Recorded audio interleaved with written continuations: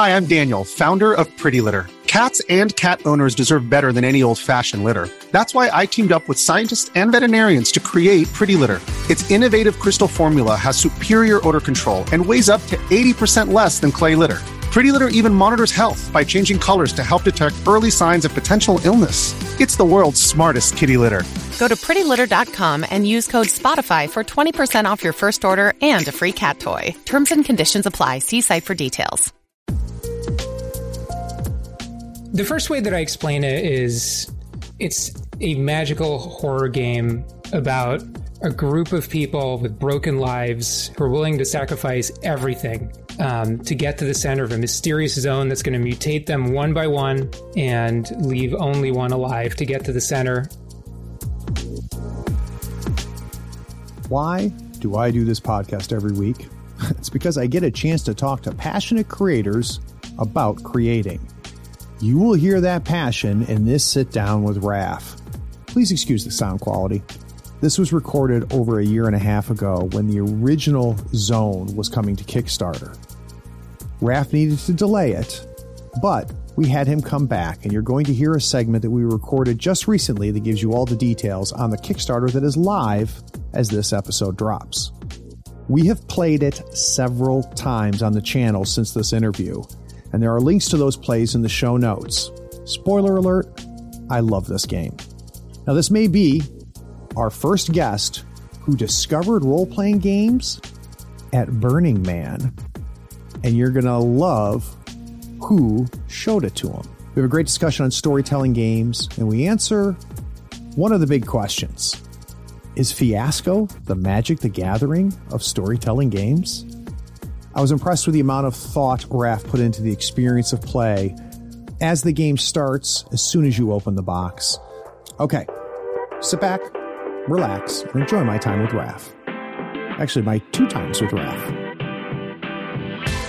Okay, you want to see if you can tell if they're lying to you? Go ahead and roll.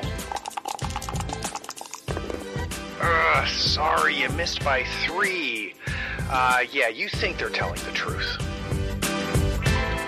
This is Sean. And this is Navi. And together we're a couple of Drakes, the creators of Court of Blades and Dead Bell. When we're not writing games, we're listening to Tabletop Talk. Toppy Talk Talk? Don't try that again? When we're not writing games, we're listening to Tabletop Talk. Welcome to Tabletop Talk from Third Floor Wars. Your host, Craig Shipman. Howdy friends, Craig here. Today we're talking to Raph D'Amico, creator of the RPG online, but it's not online. It's a very interesting thing. It's called The Zone. Now, Raph D'Amico is an award-winning game designer based out of San Francisco. He loves making play-to-lose story games that push analog and digital boundaries to teach and run themselves. He got into games through UX design and improv and loves metaphors, mechs with a heart, and new weird horror. Now, I went and, I found Raph, and I want to think it was via Twitter. Someone pointed me out. I was like, hey, Craig, have you checked this out yet? So I did. I went over to the website, and Raph describes The Zone as a digital tabletop story game of magical realism, mutant weirdness, and collaborative self-destruction. So if you're not interested at this point, I don't know what to do about it. Raph, welcome to the third floor. It's good to be here, Craig. Thanks for having me on. I've really been looking forward to it, man, because like I mentioned before we started recording, I've got lots of questions. But first question is your origin story as a gamer. So there was a day, and it wasn't yesterday, where you knew nothing about tabletop gaming, nothing about rolling dice, character sheets, and all of that, and then suddenly it was put in front of you. So I'd like to go back there if we could. Oh, man. I love the question. You know, I was always aware. I was aware of these kinds of games. I still remember when I was like 10 years old, just attempting to draw a battle map with some friends who had heard of D&D, but none of us actually had it.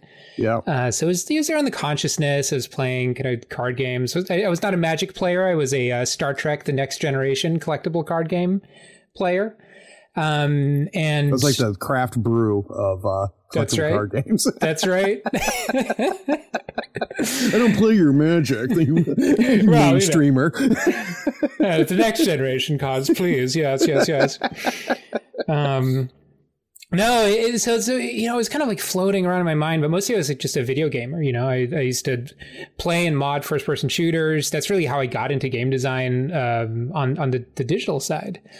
And when so I grew up in the UK and moved to Chicago after, you know, a few years after college, and I was doing a lot of improv out there, and like a lot. Like I got into doing it 6 or 7 nights a week. Wow. For a couple of years. And that was really my first encounter with the whole, the notion that a group of people could come in together and with just a loose set of rules could create a whole story. Yeah. And, you know, improv is the most extreme version of it. You know, in an improv show, you're never stepping away and metagaming. It's just, if it's not on stage, if it's in your head, it doesn't exist. But there's rules, you know, everyone knows about yes and, but the training is learning about all these principles.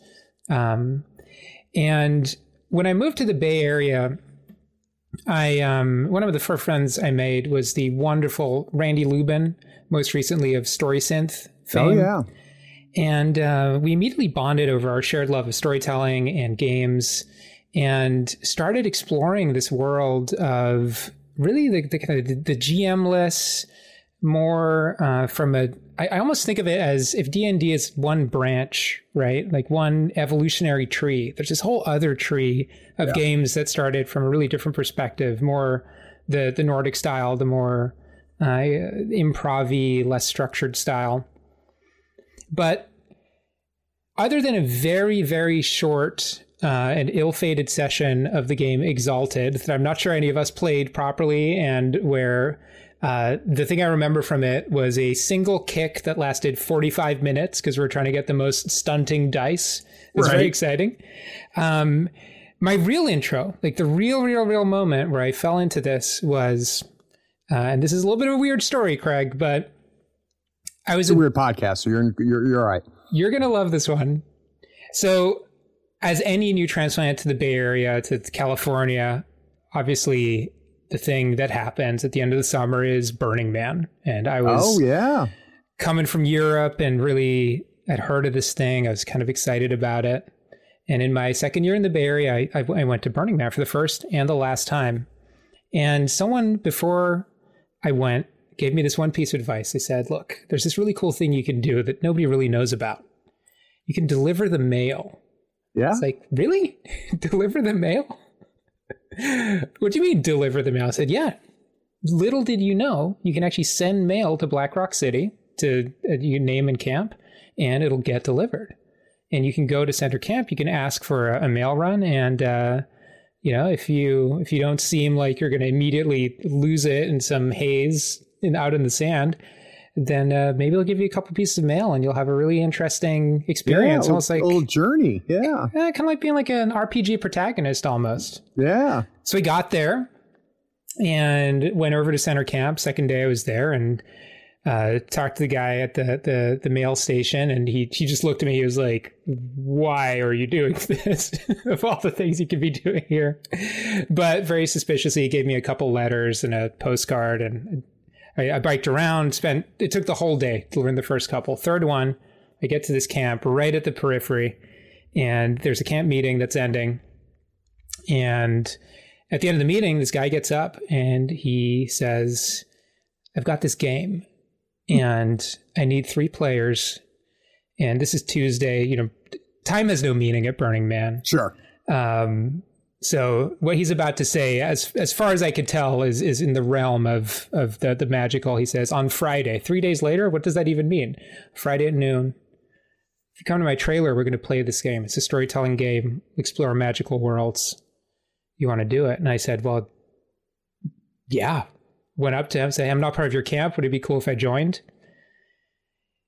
And I later discovered that the game was Archipelago, and that the guy whose trailer it was Peter Atkinson. Very nice. If listeners don't know, is one of the founders of Wizards of the Coast, who's apparently notorious for doing this, for bringing people into the magical world of storytelling games. Very at Burning cool. Man. And that was my first taste of the type of game that was truly like improv, collaborative, no dice, just drawing a map together, sharing the characters, sharing the world together. And I was just completely head over heels.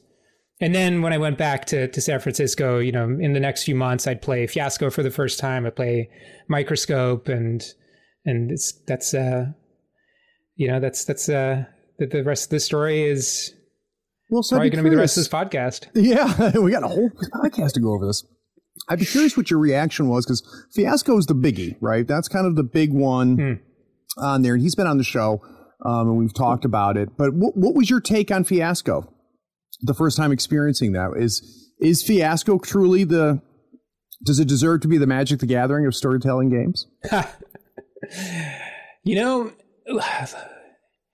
I think what makes Fiasco really special is, and this is one of the things that's inspired me the most about Fiasco, is that it starts with the idea of you're going to have this experience. It's going to have a beginning, it's going to have an end, and it's going to have an arc.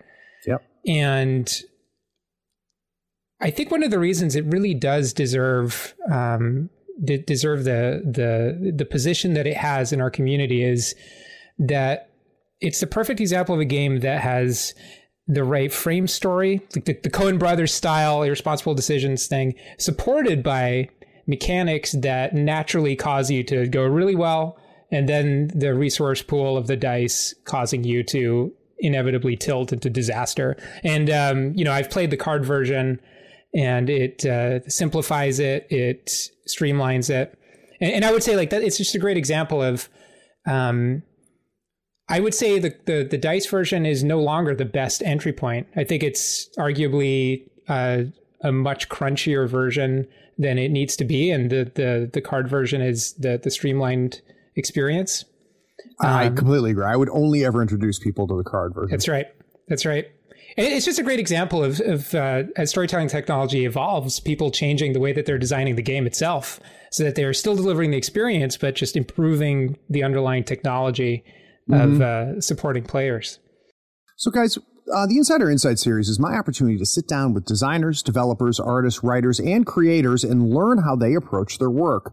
I try to understand their process, inspiration, and methods for crafting their creations. That's what we're going to do with Raph today. So we're going to take a quick break, and we're going to start delving into what the hell is the Zone. We'll be right back.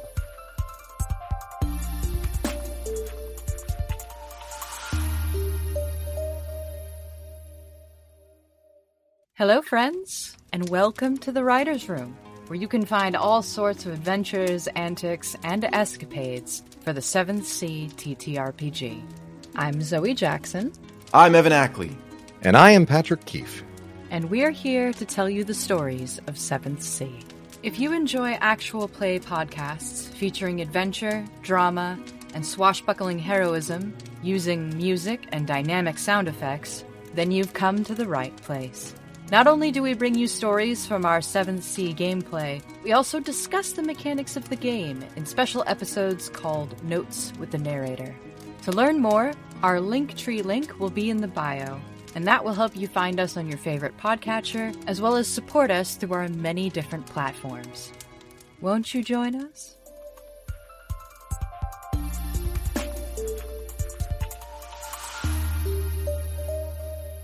So, like I mentioned in the first segment, Raph, someone pointed this out to me, and I don't know.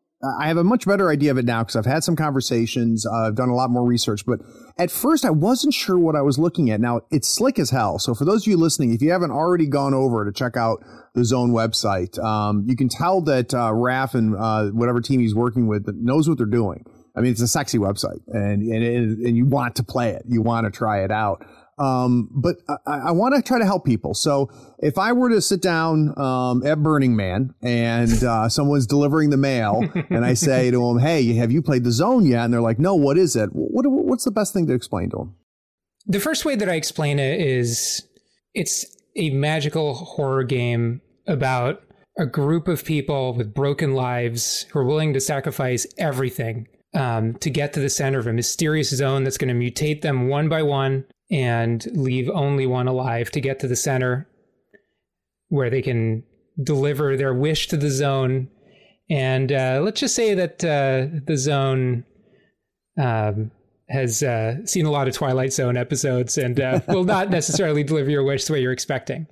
And the kind of the magical thing about it is that everyone's fates are predestined at the beginning. It's a play to lose game where you know that you're all except one going to die, and even that last person is going to, maybe not live on in the way that they might expect. And as each player dies, they become the Zone and get more narrative control over that side of making things weird for the others. And ultimately, together, the Zone players decide the fate of the final player. Oh, so that's interesting. So it's not a player elimination situation. It's a transformation, right? You go Correct. From playing a character to playing the antagonist. Would you consider the Zone the antagonist? Yeah, and this is one of the things that I have tried to express in the game, which is the Zone is the antagonist, but kind of in the same way that we all have our inner critic or our internal antagonist who's trying to show us our worst fears and to pull us into our worst obsessions. The goal of the Zone is it's an alien place. We don't really know what it wants, but what it will do is it will take whatever you bring into it and it will show it back to you in the way that will change you. So whatever phobias and obsessions you bring in will get pushed right in your face. So that's interesting to me. So is it, now we talk about the phobias and obsessions, is that the phobias and obsession of a character that we're playing? Correct. Or is there an experience as the player that involves that? Or is it truly a role-playing game where you're playing a character? It's truly a role-playing game where you're playing a character. And the thing that you're exploring, the game is very much, if you've seen the movie Annihilation or you've watched the movie Stalker, it's very much in that genre. Gotcha. And it's about playing these broken characters. For example, the writer who hasn't been able to write a word for a decade and whose whole life has fallen apart. And they're willing to sacrifice themselves just for the chance to write another word. And there's twists. Each character is created in a very lightweight way, but there's different preset phobias and obsessions. You can create your own. And each one adds a little twist to, well, is it a novelist who just hasn't been able to write the next great American novel? Or is it a journalist who keeps getting scooped by that damn D. Fitzbaker who keeps getting the Pulitzer before they do, Right. So you can really explore different aspects of the psyche, and it's inspired by a lot of kind of deeper work and about the kind of themes of self-annihilation and the like. But how much you want to link it to yourself and explore those themes within yourself is really up to you. Which is true of any role-playing game, right? I mean, there's now a whole field growing of actually using RPGs as part of therapy, and taking it, mechanizing that and using that. So that makes sense to me. So I get in touch with three or four friends, and I say, hey, let's go to the Zone. Let's go ahead and play this. What should I prepare them with? So is there any type of, because it sounds like it could be a pretty emotional potential process there. Is there a discussion that needs to happen at the beginning? Any safety tools? Absolutely. And one of my design goals for the game was to have it really take care of all of those things for the players, so that nice. For me, the game doesn't begin when you start playing. The game begins when you open the box. And I think it's the responsibility of game designers, and it's really cool to see the whole scene moving in this direction, to think of the whole experience until the moment where you actually start telling the story, and make sure that you're really bringing the best scaffolding and best structure. And safety is a huge part of that. Safety and calibration. One of the important things about a horror game, and we'll probably get into this more when we talk about the mechanics, is agency. Yeah. There is nothing scarier than what's already in your head. Right. It's way scarier to be given the ability to and supported in coming up with things that terrify you than to have some GM just going to throw stuff at you. So something that's built into the paper version of the game, and that's even more guided in the digital version, is a safety and calibration moment where everyone anonymously votes for the rating, PG-13 to R-rated, because I want to give people the ability to express themselves at that high level first before getting into, it can be a little bit of social pressure. I know the game will be played by groups of friends. Sometimes we play it at cons by people who don't know each other that much.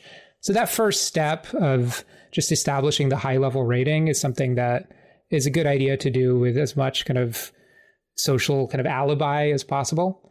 And then guide players through just a really simple, hey, not just like what are you trying to avoid in the game, similar to Lines and Veils, but also, I think this is really important, give people a chance to express like what they love about the genre so they can go in that direction. I think it's really important to the calibration, not just to pull people away from the things that are bad, but to give them explicit ways of saying, what are the things I want to go to that are good for me? And we can all agree on that. Yeah, it's funny, to your point, things like, X cards and Lines and Veils are something that's becoming not an uncommon discussion now. It's becoming a norm, which is really, really nice. And I think that that's important because I don't know if I needed it when it was just me and my buddies playing 20 years ago. But it's not just me and my buddies playing 20 years ago. I'm playing with people that I know casually. I'm playing with people that I wasn't there when they were 12 years old, so I don't know exactly what they are. But more importantly, and I think this is going to be something that I've started doing somewhat recently, and it's changed a lot for me, but I don't think it's discussed enough, and you've hinted at it, is the check-in. And now after 3 sessions, it's something that's real important to me to say, hey, how are things going? Like, what are you digging about the game so far, right? What are you missing? Is there something that's bugging you about it? Is there something you're really hoping will happen? And I do that like explicitly now, but I also do it covertly by asking my players to do recaps, because when you ask your player to do a recap, they're going to tell you what they love. They're going to tell you what's important. So it's really cool to me, Raph, that you've got that built into the game as well. This idea of, now let's not talk about just what we're going to avoid. Let's talk about what's going to make you excited about it. Yeah, I love what you're talking about, the idea of recaps, because you really see, from what people remember, you really see what resonated with them. You see what they loved. Yeah. And quietly, you can just leave behind the things that maybe didn't resonate. I can't tell you how many times I've had someone do a recap and I'm like, Jesus, I just threw that out there and you just latched on. I need to wait. Hold on. I got to write this down. I forgot about that. That's going to come up, just so you know. But yeah, no, it's very easy to do. So if people listening right now, Raph, are not familiar with storytelling games, right? So let's pretend that they're very traditional role players, or potentially have never really even done role playing or haven't had an interest. Because I've noticed there's a lot of people that have no interest in a traditional role playing game, that I put Fiasco in front of them. They're like, this is great. And then if I were to ever then try to put Call of Cthulhu in front of them, they're like, yeah, no, I'm good. Let's go back and play Fiasco again. So what's a way for us to help people that have never done a storyteller game to really understand the difference here and help define it as a genre so we can get a sense of what the zone is for us? I love that question. The way that I talk about it is there's a couple of touchstones. So touchstone number one is, have you ever been around the campfire with a group of friends and someone starts telling a story? Maybe it's a made up story. Maybe it's just some, scary thing that happened. Or maybe it's just like just doesn't have to be scary at all. Maybe it's just that story. But that feeling where you're all just trading stories and it feels intimate, and the campfire is lighting all of your faces and it's making everything around you pure darkness, as if there's no world beyond that little circle of kind of glittering light of the fire. Everyone knows that feeling, or some version of that feeling. If it's not the campfire, then it's late night, sitting on couches in your friend's living room, just kind of shooting the shit. High as shit. It helps. Everyone knows that feeling. Yeah. Everyone knows that feeling. And that to me is what storytelling games are really about. They're that sense of you're all there, you're present, and you're telling the story and you're building on each other. And that story is just going. It's just building and building and building and building. And so that's the vibe. That's the most important thing. Now, in a more mechanical sense, the way that I introduced the game, and really I should say my primary goal with the digital version of the game was to have a GM-less game that truly facilitates itself. Like, no one's a GM, no one's a facilitator. You just all go to this website together. The game is just going to be telling you what you need to know as you know it. And the thing that it tells you 3 screens in, it says, you're going to be telling a movie together. Mm-hmm. And I think everyone has an innate sense, because everyone, like movie, the literacy, the movie literacy is so high. We all have embedded in our minds the ideas of scenes and stories from movies, and also the duration of the game, end to end. It's about 3 hours if you include the rules. So it's also quite similar in length to a movie. So I hope that gives people a little bit of intuition about imagining that you're going to be there with your friends or with a great group of gamers who are into this genre, and you're going to be taking turns just telling scenes from this movie. Just imagine that take your favorite movie and you're just like breaking down, just talking it through. Maybe if you want, you can act it out. You can try and be the characters, or maybe you're just like giving them that kind of plot synopsis of every scene. That's really up to you. But that's kind of my second touchstone for how I describe the storytelling. So this thing has been around for a while, and you've been working on this for a while. I'd be interested to know what has been some unexpected feedback you've gotten. So have you been in a situation where you've put this game in front of people and they've told you things, you're like, wow, I did not think about that, or I didn't see that coming? It can be good or bad, or things that maybe, impacted the next steps in the game. Oh, God, so much. So in my professional life, I'm a UX designer. And so the thing that's core in both UX design and game design is playtesting, right? User testing, playtesting. The first version of the game happened in almost a kind of fugue state. I had just seen Annihilation for the third time. I had just like weeks before, gone through a huge breakup. And that's always good. I had played a wonderful game called Love in the Time of Seath with Randy Lubin and Jason Morningstar and a couple other folks. And all of that stuff came together. And a week later, I had the first draft and assembled some friends to play it. And since then, in the first couple of years of its development, I would say I kind of did the count. About 100 playtesters went into the zone. I brought it to Metatopia. I brought it to Big Bad Con a couple years running, ran some playtests online, and then with the digital version, like a bunch more, played it with friends, tried it in a bunch of different settings. And so I would say that almost every aspect of the game was shaped by playtests. So, for example, the very first version of the game was extremely character-centric. The character sheets were 2 pages long. They were inspired by Love in the Time of Seath. I had established relationships between each of the characters. So, the scientist and the chaplain obviously have this rivalry, the science god thing. Kind of a cliche, but always works. Yeah, people are familiar with it. The chaplain and the soldier, it was an army chaplain. So the chaplain and the soldier had fought together and had this fraught relationship where they'd done terrible things and so on. It was, I'd matrixed it out, and like every character had something they thought about every other character, and they wanted from them. And in that very first playtest, even, it became immediately clear that the characters were not the real story, that the characters were a vessel for creating this very weird world, telling magical, realist, strange stuff, like almost describing a dream. And that the point of the characters was to give people a framework for mutating and then killing their own characters. And so all that character development kind of flew out of the window. Right. For what it's worth, there are certain groups of players who've, on the other hand, expressed that they would love to do a more character-focused game. And so in the final version, the scene cards are tagged with, is it a character scene? Is it a anomaly scene? You can like pull out a bunch of the cards that aren't character cards and have a very character-focused game. But so that's interesting to me, Ref. So you can curate the game. Absolutely. Then, it sounds like, based on what cards you include or not, and it sounds like they're tagged. Yeah, that's one of the goals. And one of the things that's really interesting about, and this goes back to our conversation earlier about Fiasco, right? Like the idea of establishing the kind of experience you want people to have. So, for example, I call it a magical horror game or a magical realist horror game because one of the things that I know is on a spectrum here is that some people want to have an experience that is just like a blood-soaked rampage. if you've seen The Thing, you've seen John Carpenter's The Thing, absolute classic, right? It's not, there's not a lot of magic in that film. It's really just pure horror, and it's disgusting and it's amazing.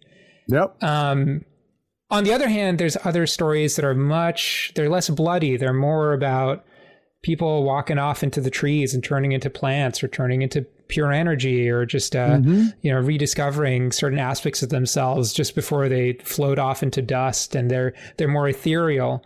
And I really want the game to support that range. And I think it's actually important for the horror and the magic to be balanced out, because if you have beauty, then the horror is more horrible. And if you have horror, the beauty is more beautiful. And it was the same thing with a lot of the other aspects of the game, that it all goes in, these different aspects support each other. Character supports the environment supports like the weird monsters that you see. But it's possible that some tables want to go in one direction or another direction. It's possible, and this is again inspired by Fiasco, of course, is to have content packs. In the future, I'll be introducing more guided stories. So, you want to do The Thing? I'll give you the Arctic base to explore, the Arctic zone full of horrible shape-shifting monsters. And it was really exciting to me to come up with a flexible framework that would allow people to pull the game and hack it and pull it in a bunch of different directions. That's very, very cool. So guys, let's talk a little bit more about how the hell you play this game. So we're going to take a quick break. When we get back from this break, we're going to try to get an understanding from Raph, really what mechanically happens as we tell this story. We'll be right back.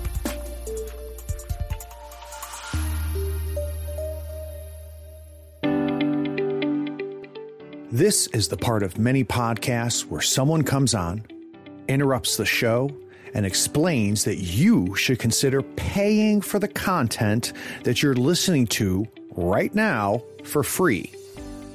That pitchman explains by giving $1 or more a month, you not only support the show, but you allow the show to grow and improve. Here on the third floor, we refuse to interrupt your episode of Tabletop Talk with such time-wasting pleas. We pledge never to run a spot asking you to go to patreon.com and give $1 or more a month, because supporting content creators keeps the content coming. Even if there is a link in the show's description, and there is, we don't ask you to click it and become a patron. We don't waste time rambling about the benefits like early access to episodes, getting episodes without ad breaks like this, or even getting a chance to play in one of Craig's RPG sessions. Anyway, enjoy this episode knowing Tabletop Talk, despite being supported by its patrons, won't engage in such blatant appeals for support.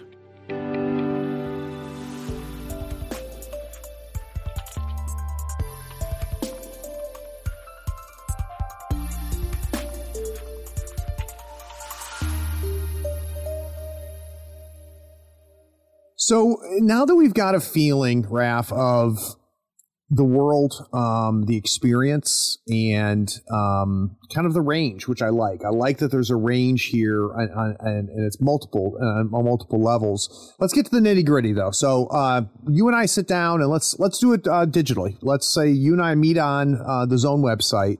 What's going to happen? The first thing that you're going to do is you're going to just there's no login. You just go to thezonerpg.com. You click to create a new game. If you ever played Jackbox, right, it's that same kind of logic. You create a new game, you share the game link with the other folks playing. Everyone just says what their name is and hangs out in the lobby until everyone joins.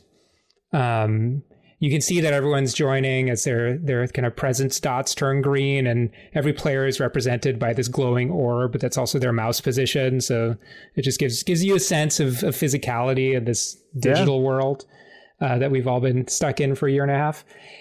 And when you're all here, you just click start, and you have a guided introduction which explains to you, kind of like we did earlier, what's this game about? How long is it going to last? What should you expect? When's a good time to go to the bathroom? There's a briefing which the players read out, taking turns, and there's something I'm doing there, which is to get people into the feel of shared storytelling. All those instructions are read out one paragraph at a time. This is actually completely stolen from the way that a lot of LARPs are taught. So, LARP technology absolutely is way ahead of tabletop here, because that paradigm of here's the instructions, let's just take turns reading everything is just, we mentioned Jason Morgenstern earlier. He's so good at this.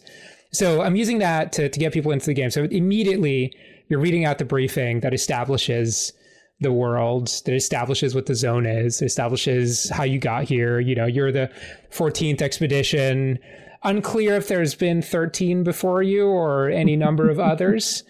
And you're all expecting to die. It's a risk. No other expeditions come out of the zone. But without accepting liability, the Federal Bureau of Coherence is grateful for you volunteering for this mission. Now, up to this point, then, I haven't read any rules. You really haven't read any rules. We've exchanged and read some things out loud, and we're still okay, right? We're still, This is exactly where we're supposed to be. So let's keep going. Exactly. And right after that, I introduced the board. So the game is a card-based RPG. It's very much inspired and in fact is built on top of the Archipelago system. So the Not So Easy cards, if anyone's familiar with Archipelago, just this wonderful, wonderful complex resolution system that always makes things so much more interesting whenever you try and do something hard. The core of the game is a spiral of cards representing locations that you're going to go on, which each have 3 variants. So there's so many possible combinations of zones just randomly set up. There's a deck of scene cards, which you're going to draw, which have scenes like you encounter a horrible monster, or one of you lies to another character to get something, or you try and take a doomed shortcut. They're supposed to be short, just a few minutes long. And then there's a deck of Not So Easy cards, which are how you resolve anytime anyone tries to do anything hard. And the cards, most of them will also cause your character to mutate in light or major ways. And there's there's tables and support to help you come up with mutations. You come up with your own mutations. And then there's a deck of fate cards. So each character has a fate card turned face down, laid on top of the location where they're going to die. So you know that there are some locations where someone's going to die. You don't know who it's going to be until you get there. So at this point, that's interesting. Okay, so we know when a death is going to happen, but now does the player know when they're going to die? That's interesting. And when you get to it, narratively, you can claim each other's fates, which leads to this is one of my favorite things about the game is the fate hot potato that happens when several players are really excited by the way that their character could just die horribly in the scene and are just competing to try and see who will ultimately who will die.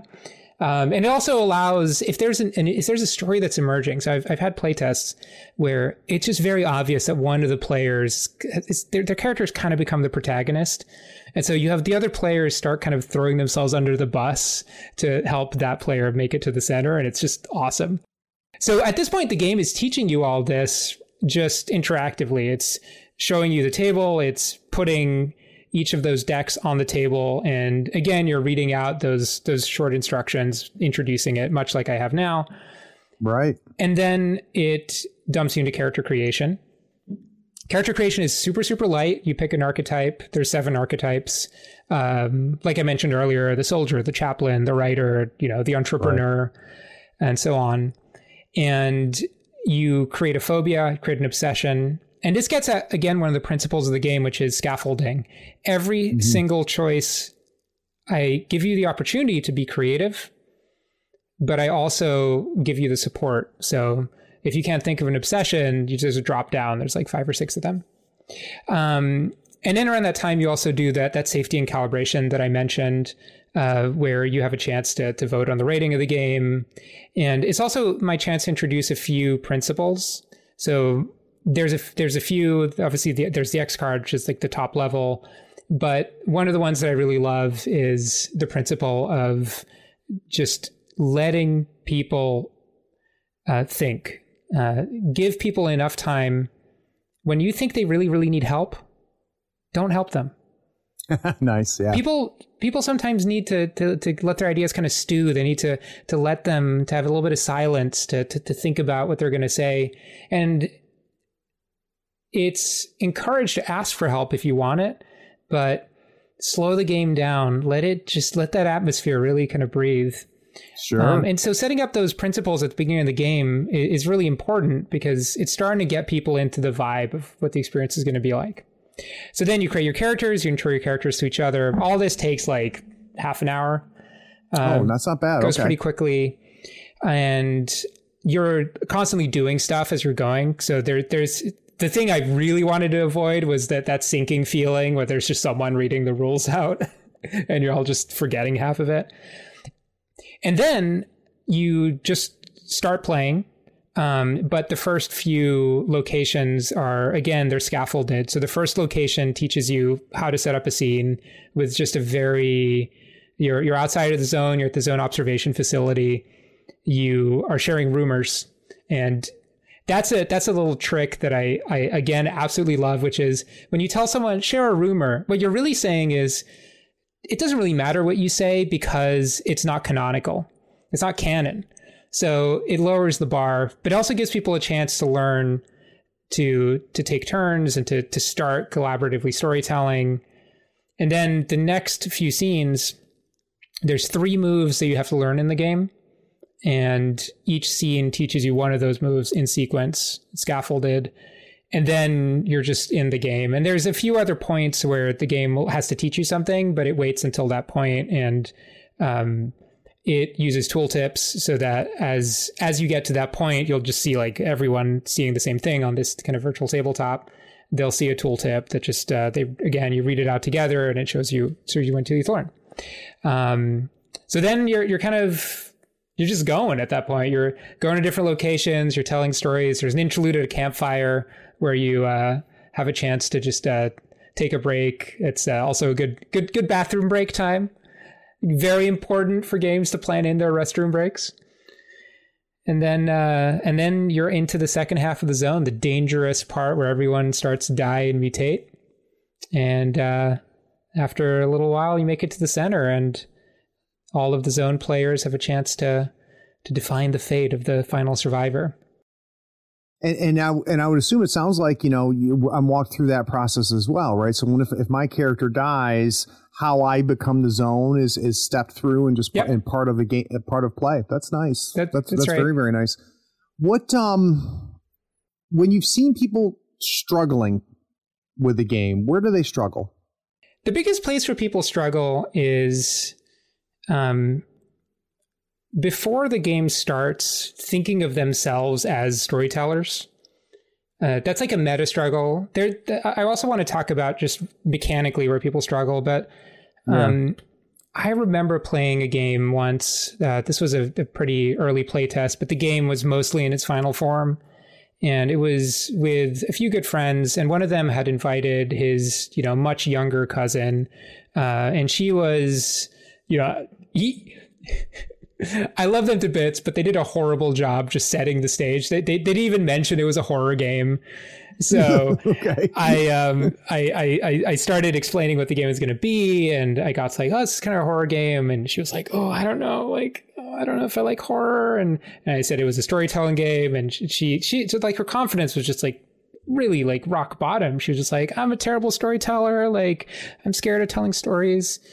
And I asked her a couple of questions. I just said, "You seen Stranger Things?" And she goes, "Oh yeah, I love Stranger Things."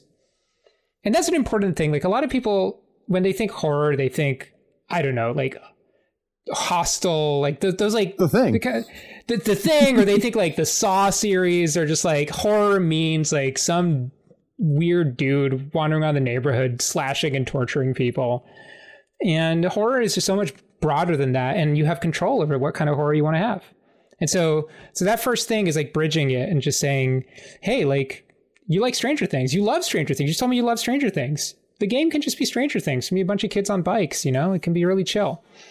And then the second thing is like about that thing of storytelling is the game sets up the stakes as you're not telling a story. you're really just answering questions. The story comes out of everyone answering questions together, sharing the load, but at no point are you going to be sitting there. It's like that nightmare, right? Of you're in the middle of a nightmare where you're giving a presentation naked, right? Like it's like that thing. It's not that. Everybody's looking at you. It's not that. Don't worry about it. You're going to be supported. If you want, you can just answer a question when it's your turn, and mostly you can ask other players questions. The scene cards have a few prompt questions that if it's your scene, instead of having to tell the story yourself, if you don't want to, you can just answer, take those questions and ask it of the other players, and making people comfortable with the expectations is, I think, for new players, probably the biggest barrier. I bet. Now, where people get the other thing within the game is really time management. That's I would say the biggest game design challenge is that some players love the genre and they're fantastic storytellers and they know their friends, and you give them a prompt and they're just going for 30 minutes, right? Right. I've timed out how long a turn takes in the game after so many of these playtests. And it's funny, now I have the actual data from running it online. And, the average turn's like 45 minutes. I've speedrun the game in an hour. You can do like a couple minute turns. Mm-hmm. There's also some tables there in the first location, and they just keep going. They're so excited to be there. They're just telling the story for like 30 minutes, 35 minutes. And you don't want to be too heavy handed with that. But that's where, even though the game has no facilitator officially, and the game rules explicitly say, hey, on average, a scene is like 2 to 10 minutes long, average of 5, just don't keep it too long. It is helpful if you have a player who has the trust of the other players and is able to do that. And so one of my design challenges is making sure that player kind of gets the information they need to guide the others. Yeah. But also some players, like I've seen some games of the Zone where folks just played for like 6 or 7 hours and they just went they really took their time with it. And that's cool too. And if that's what everybody signed up for, and you kind of hinted at this, but I want to spend a little more time with it. We talked a little bit about the helping the player that's struggling, helping the player that's not going to give the 30-minute monologue. But what can happen in storyteller games is you can have a dominant player. You can have somebody who ends up taking over the table. But it sounds like you've already got some things in place for that. The dreaded quarterbacker. Yes. That is the classic story game problem. And I'll say, just as an immediate caveat, and this is part of that whole discussion of safety and calibration tools, is if you are having that problem, there's only so much that the game can actually do to stop it. Correct. You know what I'm talking about, Craig. You know the drill on that one. It tends to be a bigger problem than the game. Yeah. But there are a few things that you can do. So one of the things that the game gives is explicit moves. So there's 3 moves in the game. Take stock, which you can trigger at any time, where everyone stops and each person adds like a tiny sensory detail or how one of their characters is feeling. So, I say take stock. The person next to me goes, the air smells of honey. The next person goes, my character kind of feels kind of queasy. They're uncomfortable. They're scared. The third person's like, oh, I hear this buzzing sound. Come back to the original player, and suddenly you got all this extra information in the game that helps you go. The second move is something's not right, which is designed to escalate.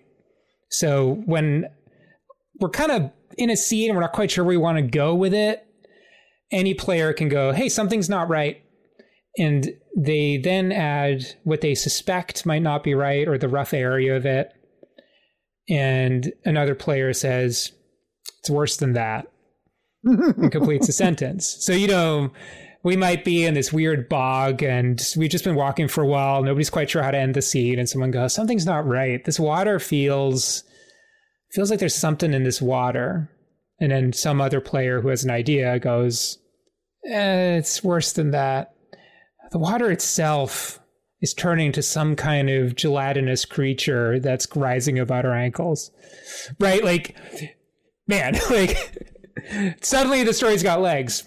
And then, yeah, and it invokes that collaboration, and it sounds to me like the moves can stop the quarterback if need be. That's right. And here's the other funny thing is, if the quarterback triggers the move, what they're actually triggering is the other players doing stuff. So a lot of the time, a quarterback in a game like this, like the way that it would really play out is that here's the thing to watch out for is, if you have a player who just has the narrative that they want to have in mind and they're kind of pushing other players around, that's a tricky one. And one of the things I think about a lot for us, you know, kind of growing as a scene is there's these things outside of the games. Like, how do we all level up as facilitators? One of the things that I find interesting about the LARP space in particular is it does a much more explicit job sometimes of expressing specific roles for players beyond just a GM, right?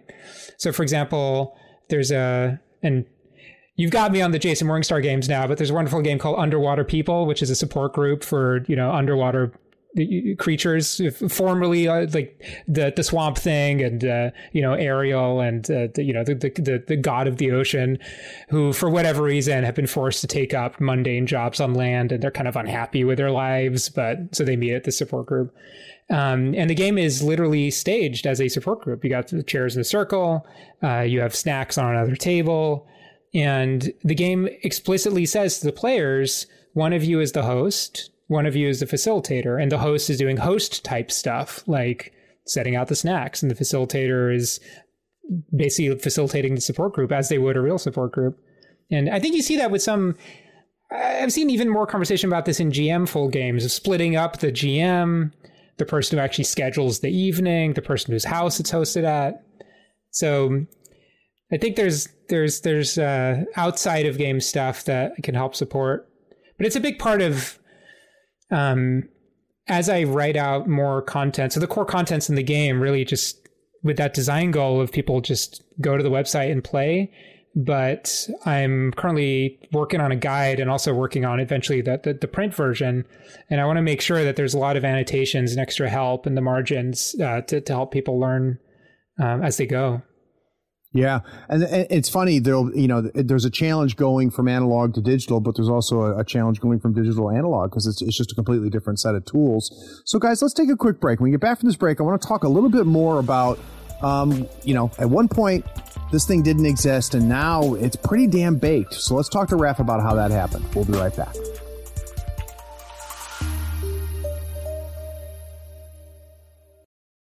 This episode is brought to you by Reese's Peanut Butter Cups. In breaking news, leading scientists worldwide are conducting experiments to determine if Reese's Peanut Butter Cups are the perfect combination of peanut butter and chocolate. However, it appears the study was inconclusive, as the scientists couldn't help but eat all the Reese's. Because when you want something sweet, you can't do better than Reese's. Find Reese's now at a store near you. Are you a tabletop RPG player that is considering becoming a game master? Are you a veteran GM that is always looking for different ways to improve your games? GM Mastermind is an RPG podcast that tackles topics catering to the art of game mastering.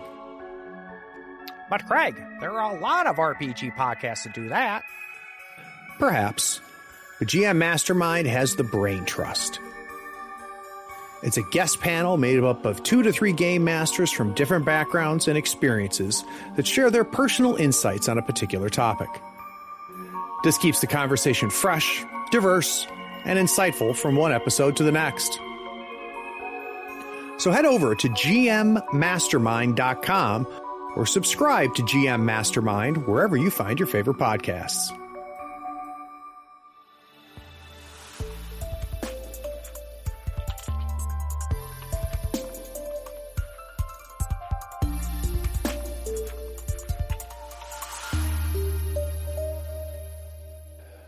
All right, so the interview that you're listening to right now is an interview that Raph and I recorded about a year and a half ago.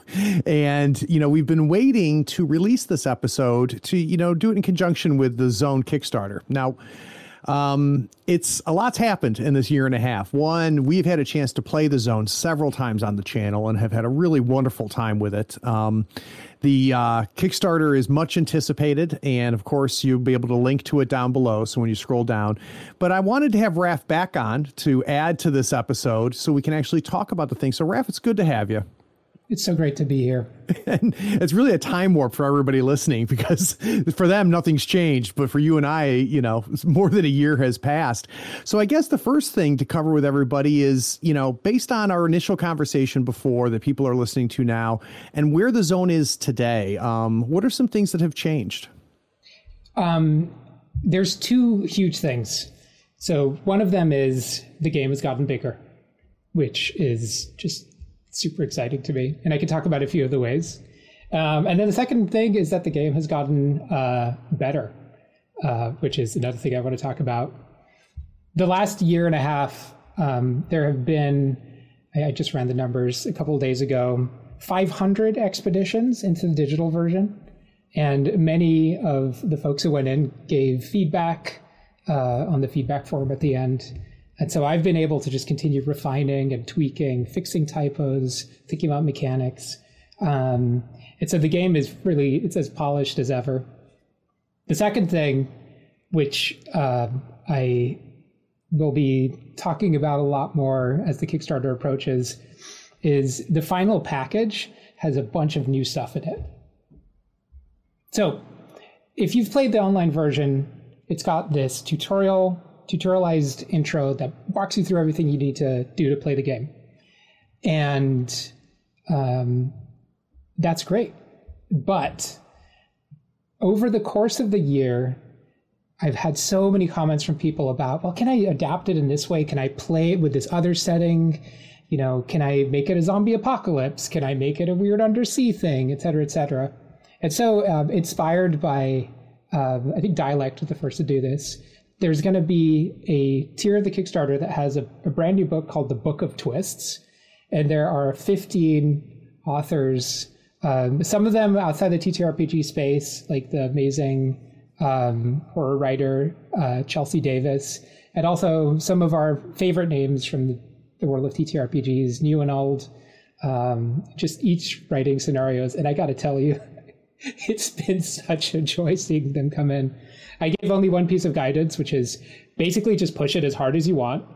And so there's scenarios from a zone that is completely dark to a zone that happens of multi-layered timelines to a zone that is in line with the old roadside picnic of a crumbling Soviet city to a zone that is basically the flesh pit, to a zone that is,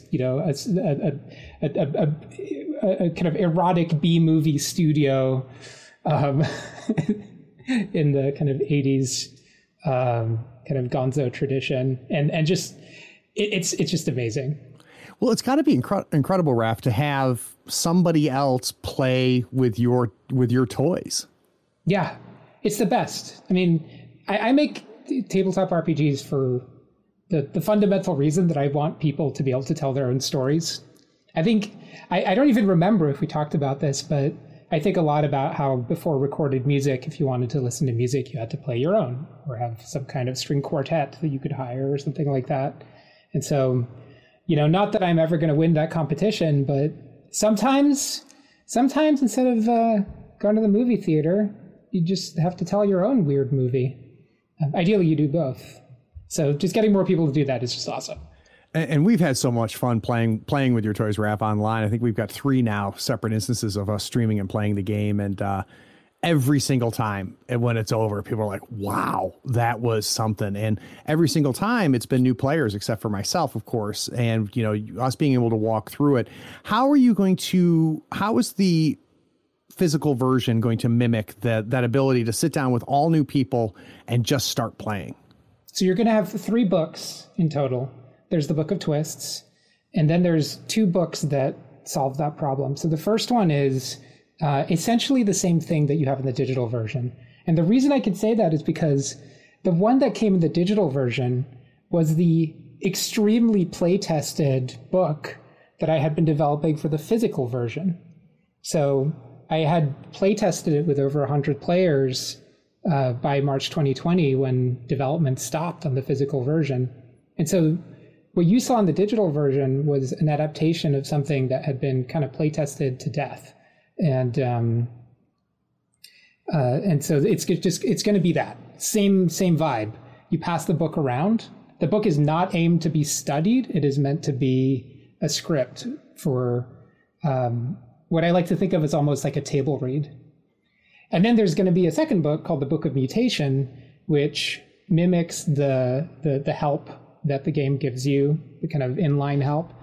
And it's going to be just absolutely packed of everywhere there's a keyword in the game, like a beast or a mutation or an anomaly or a weird creature or anything, really.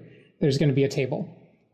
I think that one's going to be kind of fun to use for any game. I can fully expect, hey, OSR folks, if you're listening, I've got some tables for you. And the reason all of these aren't just one big book, but instead they're just a bunch of smaller ones is because, one, I'm totally in love with that kind of mothership-y form factor. It's just, I mean, I've got just behind me feet of these. It's just a wonderful form factor. But the second reason is I want them to feel kind of small and accessible so that they're just hanging out on the table. And if you're thinking, oh, I need some help, I can just reach for it and get to use it in live. And a big book doesn't really feel like you can do it that way. You feel like you might get lost in it. Yeah, it give it a bit of an informal handout feel to it, which is exactly what you want at the table, right? For it to have that accessibility. So I completely get that. Now, having played the digital version, I got to tell you, I'm super excited about having the physical version. You know, for example, twice a year, I have a bunch of people meet me at a campsite and we do camping for gamers for a week. And I'm dying to play this game with them. You know, we've done a couple different storyteller games with them. Fiasco we've done, For the Queen we've done.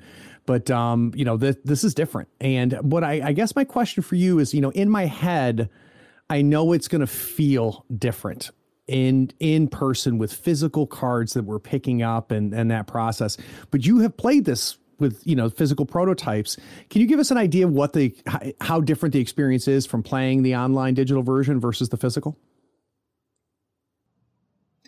It's a little bit like the difference between telling scary stories over Zoom versus telling scary stories around a campfire. If you have seen the wonderful artifact of COVID times filmed entirely over Zoom with iPhones movie Host, it's a movie about a bunch of people doing a medium seance, but over Zoom. And there's like a weird thing that happens and the spirit that they summon just kind of takes them all out.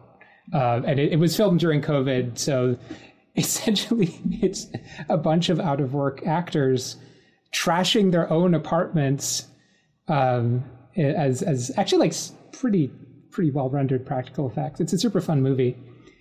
So you can have a spooky experience over Zoom. It's definitely possible. But I'm actually really excited to just imagine you playing this around a campfire. That's so mind-bogglingly awesome to me, because that feeling of the fire being the focal point, and you can see each other's faces, and there's just darkness around you. You don't know what's in that darkness. You just huddle. Is exactly the feeling that you get when you play the game in person. And there's guidelines for this, by the way, in the book. I should tell you about the ritual. So I've experimented with a lot of different ways of lighting the game. I've tried an LED strip. I've tried candles. You can do the kind of 10 candle setup, and it works really well. But the single best way that I found is glow sticks. And specifically, I nerded out over every possible kind of glow stick. There's these like 10-inch Chemlight, military grade, super bright ones that are just right, because one of them is enough to light the board in front of you so you can read. All of the game materials are designed to be super high contrast so they can be played in the dark. And the book has the following instructions. It says, Keep the lights up, read the instructions, read the briefing, learn the rules with the lights on. You're not in that world yet. And then you get to the moment that says you are now entering the zone. And at that moment, you turn the page and the instructions say, take a bio break. This is your last moment to grab a snack, that kind of stuff. When you are ready, turn the lights off with your glow stick in your hands and just sit in the dark until it becomes slightly uncomfortable, and then snap the glow sticks. And it's the coolest moment, Craig. Well, and we have learned how important those rituals will be. Like, Avery does it all the time in her work, where you've got these rituals, which you read them and you go, okay, whatever. But when you play and follow those very specific instructions and go through the rituals, it impacts the mood. It impacts where you are and the feeling that you have. So for people that are going to go to the Kickstarter after listening to this, as well as the rest of the interview, can we talk about real quickly what they're going to see there as far as what's going to be available and what they can look forward to? Absolutely. So there's going to be 3, maybe more tiers, but here's what you'll get. In keeping with the principles of the digital version, these principles have been at the heart of the game from the beginning. I want it to feel like something you can play right out of the box. And so it's in a box. I'm super inspired by games like Jiangxi, like Fiasco in a Box, like Xenolanguage. I'm really excited for games to play with the form factor that, kind of board games have been keeping for so long. So it's a box. And in that box, there will be the books. In that, the lowest tier, there's just going to be the what am I calling it? The operation manual, I think I'm calling it right now. The basic operation manual from the Federal Bureau of Coherence with the instructions to play it.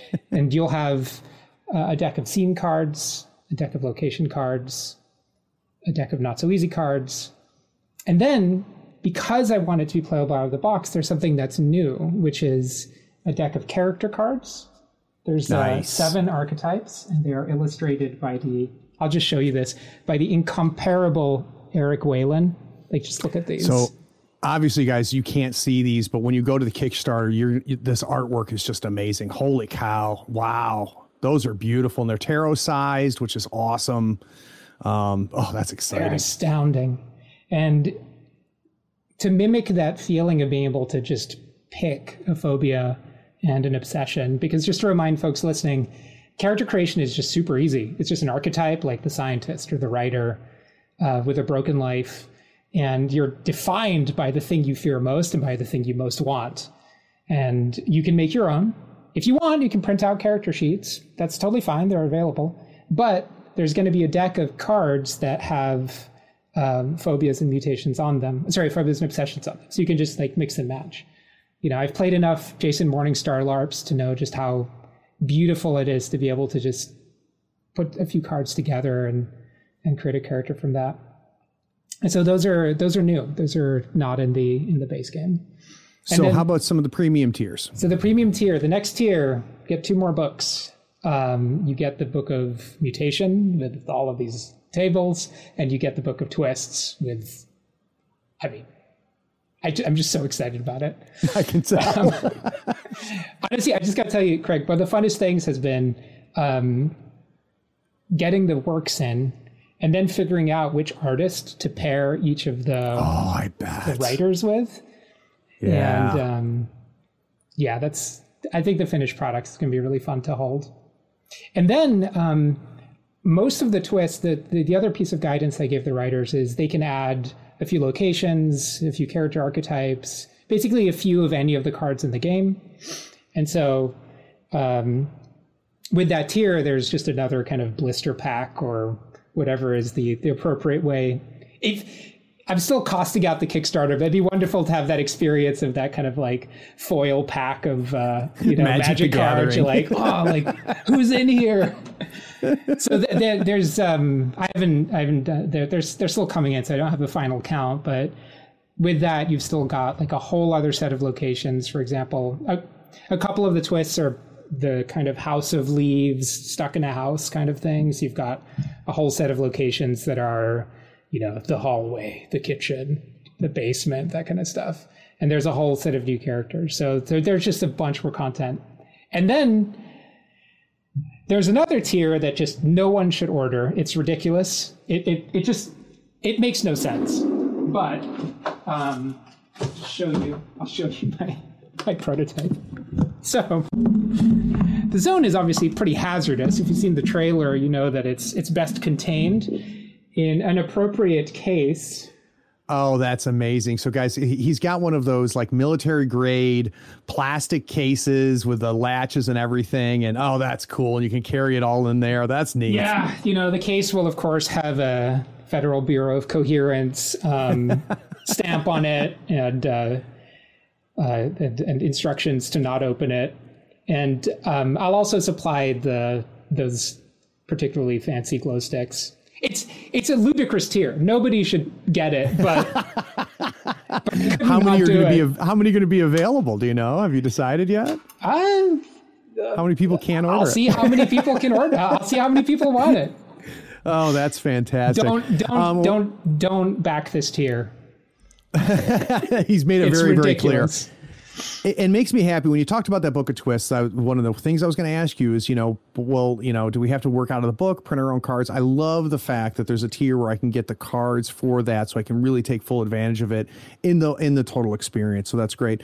So Raph, we're going to return everybody back to our original interview so that they can finish that out. But it was really good catching up with you again, Craig. It's been a pleasure, and also I got to tell you, thanks for continuing to play the game. I've loved watching the games, and your crew are just wonderful storytellers. They really are, man. I'm so lucky. I've been lucky with everything that we've run on the channel. I just end up with a cast and a group of people that just kill it. And I got to tell you, of all the games that I've run, more often than not, the patrons are like, so let me know when you're running the zone again. If you're listening, so it'll be back. If you're listening to the podcast, you haven't listened to the actual plays, it's a great time. I'm glad you liked it, Rev. That means a lot to us. All right, guys, back to the regular interview.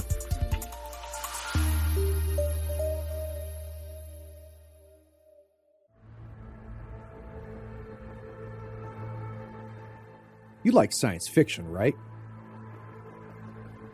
You love playing games, maybe even role-playing games. But what if you can't get your friends together for a game night? If you love games like Mothership or Orbital Blues, check out Dead Belt, a card-based space western solo strategy RPG about skillful and desperate scavengers picking over the remains of junked starships in hopes of a juicy payday. In it, you deal with lurking dangers, push your luck, and walk away with enough cred to keep on flying. Of course, you might get eaten by lurking aliens, or run afoul of rival scavengers, or face the murderous ghosts of long-dead spacers. No one said life in the Dead Belt was going to be easy. For more information on this and all of Sean and Abby Drake's games, swing over to acoupleofdrakes.com. The link's in the show notes.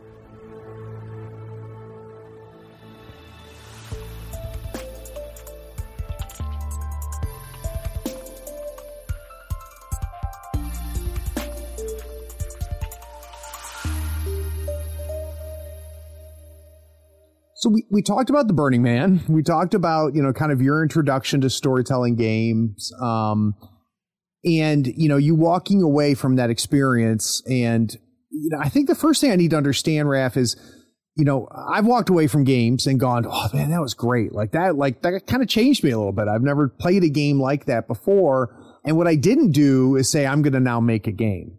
But that's what happened to you, is that you went into design mode. And where did that come from? Where did that drive to not just go, wow, that was a great game that changed things for me, to, I need a piece of paper?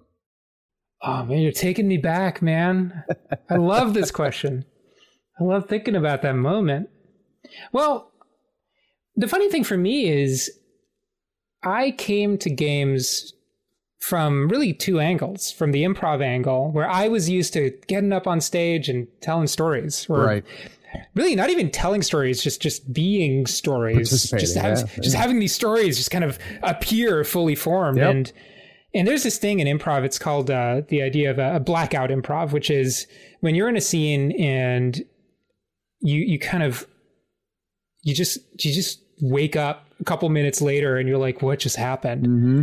It's when you have a scene that is so resonant with yourself, with the audience, you have such a good connection with the other players that suddenly you're just on autopilot and you don't even know what you're doing anymore. It's just such a special feeling. Yeah. It's incredible. And so I had that in the back of my mind, and I just, that feeling is so good. And I also came at it from the angle of UX design, interface design. And in UX design, what you're constantly thinking about is what's the experience you want people to have. And if you're designing, I don't know, like a checkout flow, the experience is I checked out and I didn't have to think too hard about it. And that is the process of asking yourself, what kind of experience do I want someone else to have?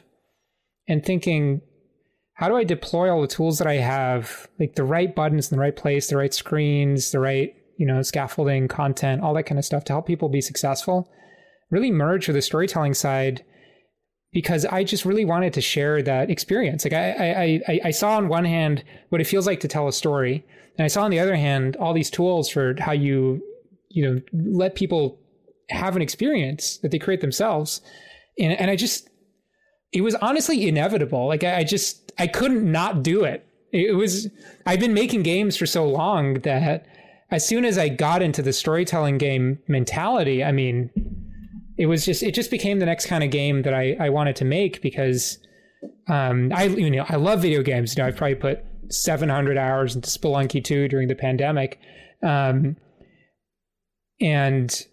I think they create just amazing experiences of mastery and of competition, of manual dexterity. But there's just something about telling a story together that, I mean, we're both here, right? We're both here. We get it, right? Yeah, the listeners already know this because they've heard me say this. But they know. I love miniature games. I love board games. I love card games. But role-playing games, and this includes storytelling games, is the apex of gaming. It is the best experience. And it has been my experience, and it's true for me, and I've talked to other people about it, people that play all kinds of games. You say, hey, what was your favorite gaming experience? It always tends to be an RPG. It's not, I rolled 2 6s, playing Malifaux, or, Warhammer 40K or Catan, and I was able to trade for wood. It's always, all right, so I was a druid, right? And that's how their favorite story goes. So Catan is the worst. It's not the worst. I would rather just silently hang out with a group of friends, just rolling dice for no reason and not talking to each other for 2 hours than play Catan. Oh God.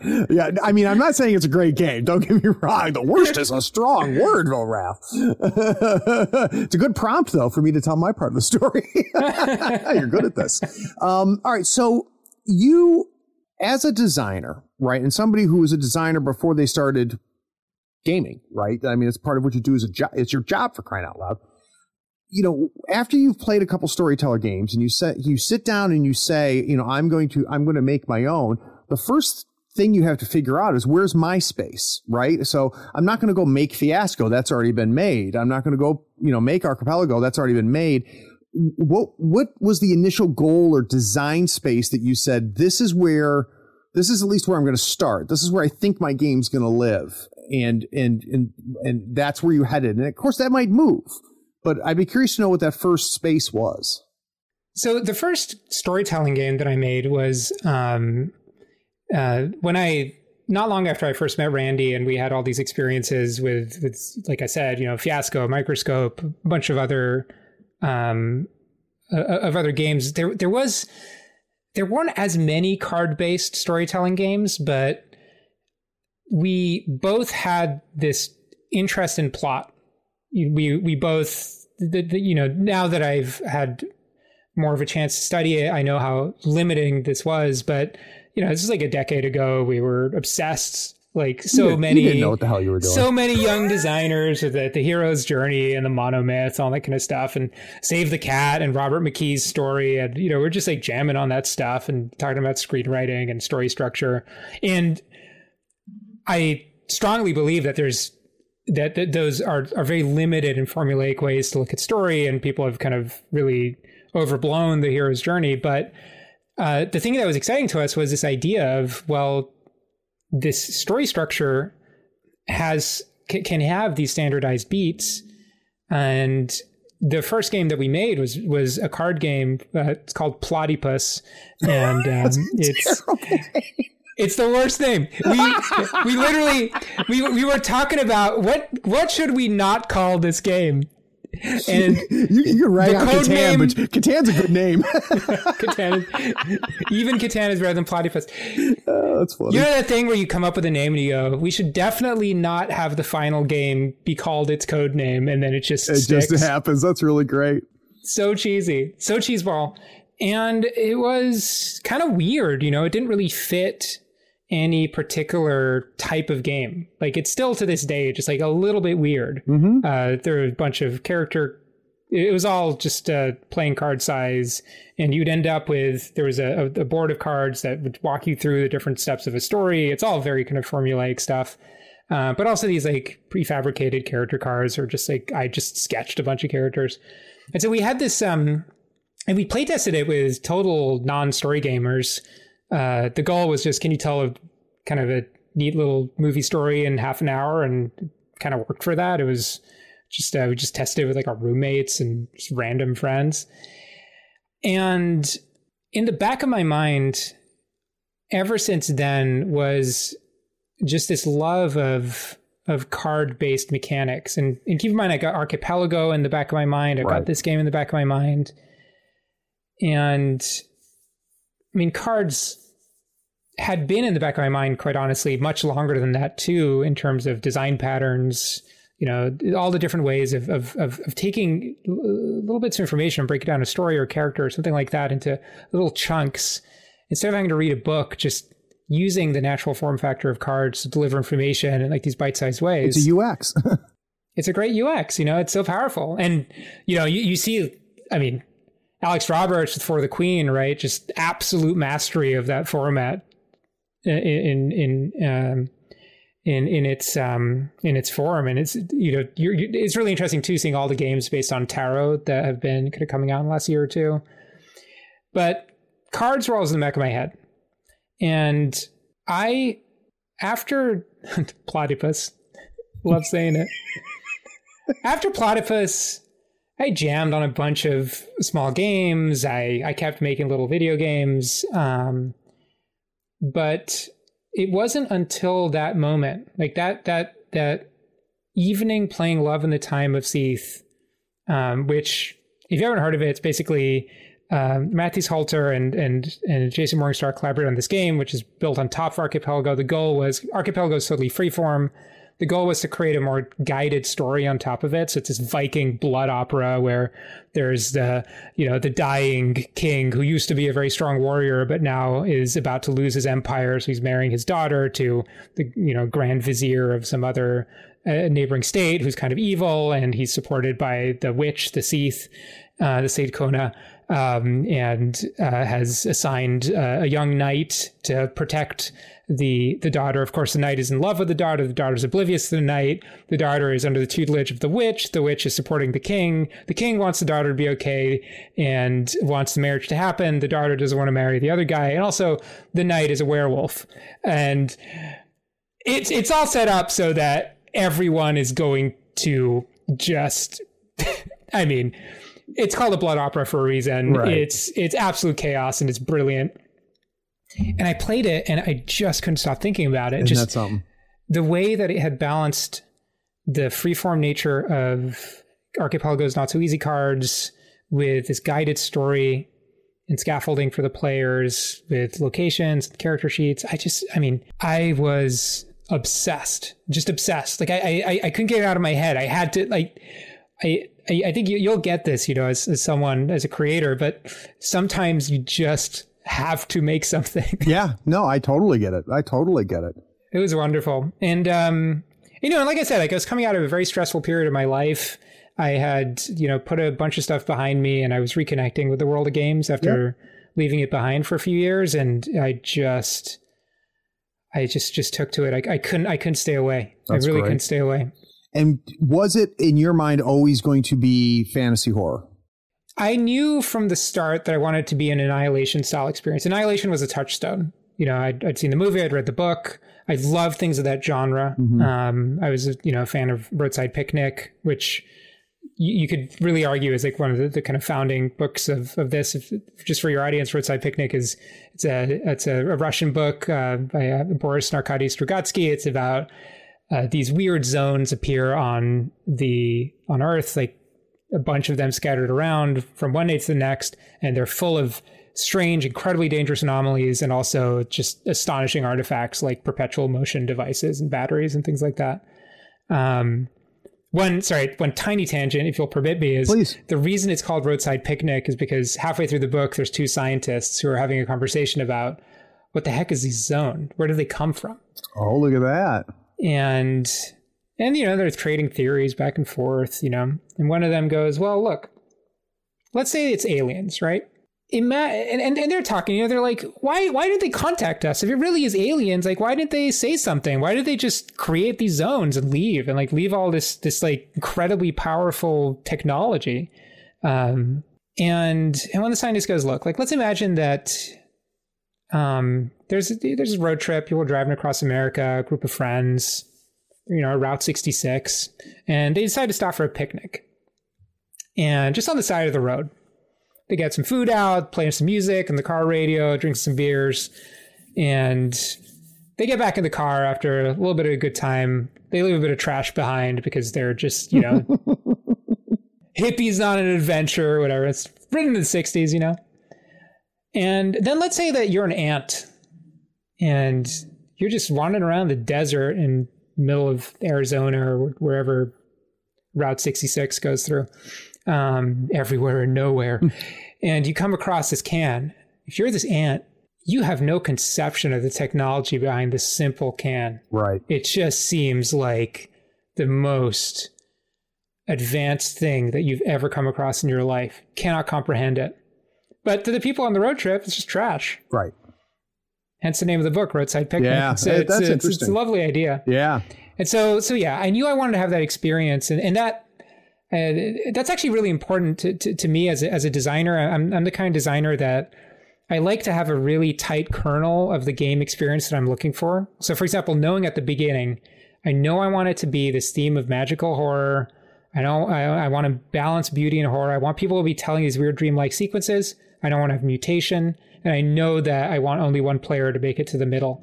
Right. Right? Like once that core came together really fast. And then it was just the process, the design process of getting it to really sing. So, you see on the site that it's 2 to 5 players, 2 to 3 hours, and 0 prep. Those are two big things that you make very clear at the beginning. Were those design goals, or is that where the game ended up? So let's start with number of players. Number of players. The first prototype of the game was, in a lot of ways, a reskin of Love in the Time of Seath. That gave me the structure to create the first version. I knew I wanted to do the Archipelago style thing. Love in the Time of Seath has this idea of locations. It did them in a slightly different way, but I just kind of applied very similar Annihilation style things, and the character sheets were very much based on it.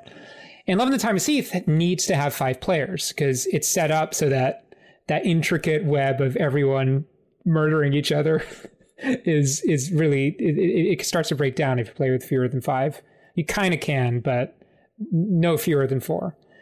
So the number of players was pretty stable at the beginning, and I tried going up, I tried going down, and I discovered through play tests that the sweet spot was really 4 players. I started discovering things like if there's more players, I need to add more locations. If there's fewer players, what's the sweet spot for the number of locations where it feels right. I do want to adapt it to have explicit single player rules, because there's no reason you can play as a single player story game. And I've been seeing people play it actually that way. But the real balance is the more players you have, the longer it takes. And at some point, you have to be pretty conscious about the setting the right expectation. Because if you had, and here's the thing, I think this is a very common thing with GM-less games. Because GM-less games spread out all the responsibilities, and it's actually the same with board games, you do end up in that situation where if too much time passes and it's not your turn, you start slightly losing attention. And I've played games with 6 people. It definitely worked. It took many, many hours, and it was a lot of fun, but you could definitely see that it was pushing at the edges of what was a good idea. You can play an RPG with 10 players. You can play an RPG with 2 players. You can play Catan with 2 players. You can play Catan with 6 players. But every single game has a sweet spot. And then that may not be specific to the game. Often is specific to the game and the group, right? And then there's just always that ideal number that just works for that group. And you've kind of answered what my next question was, what do you think the sweet spot is? And it sounds like 4 players. You think 4 players just kind of hits tones? Yeah, and let me say a little bit of why, because this might be useful for your listeners from a design perspective.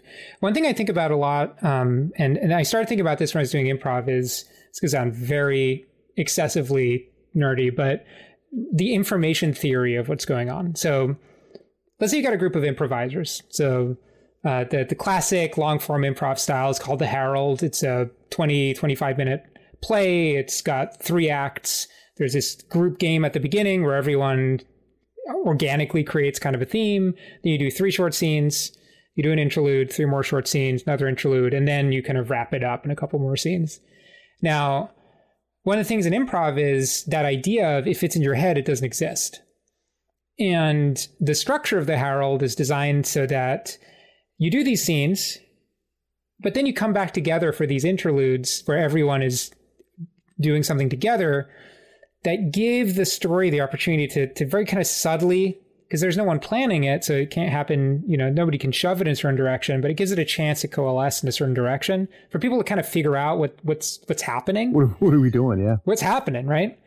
And in GM-less games, you've got the same kind of dynamic where if you're trying to keep a certain direction for the story, you have a bunch of tools to make it happen. You've got the mechanical structure. You can be very explicit about the arc. Like the fiasco tilt in the middle is a great example of that, where, in the middle, you switch. You're succeeding, now you're failing. Yep.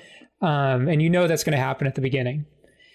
And what I started discovering through all these playtests were the boundaries where the game is naturally magical realist, in that maybe you're going from a forest to a mall to a military facility, and that's totally fine in the zone, because the zone is supposed to be this place that is warping reality. Right. So it makes perfect sense when you're in there, even though it's got this dreamlike quality of why are these 2 things in the same place? And that's intentional.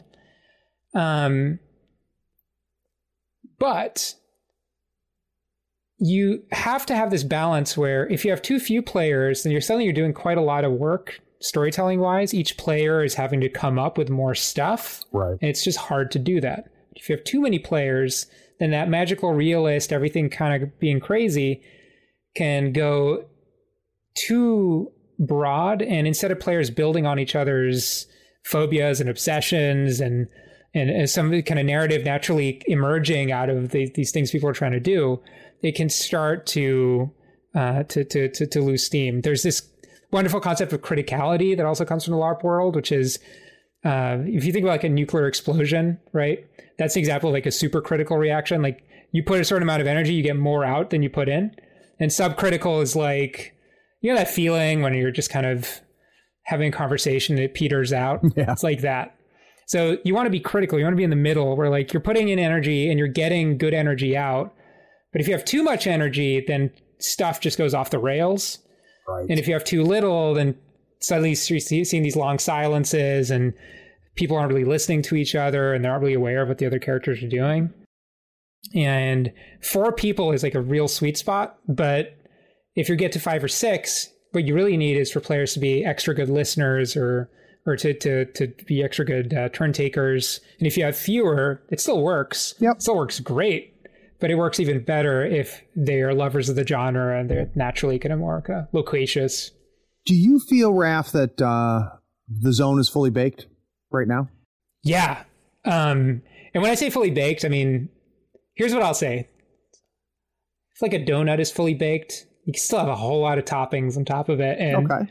I have such a long list of things. There's more that'll come to it, but in its current state, it's baked. So that being the case, we've got the website where we can go and we can play the game right now.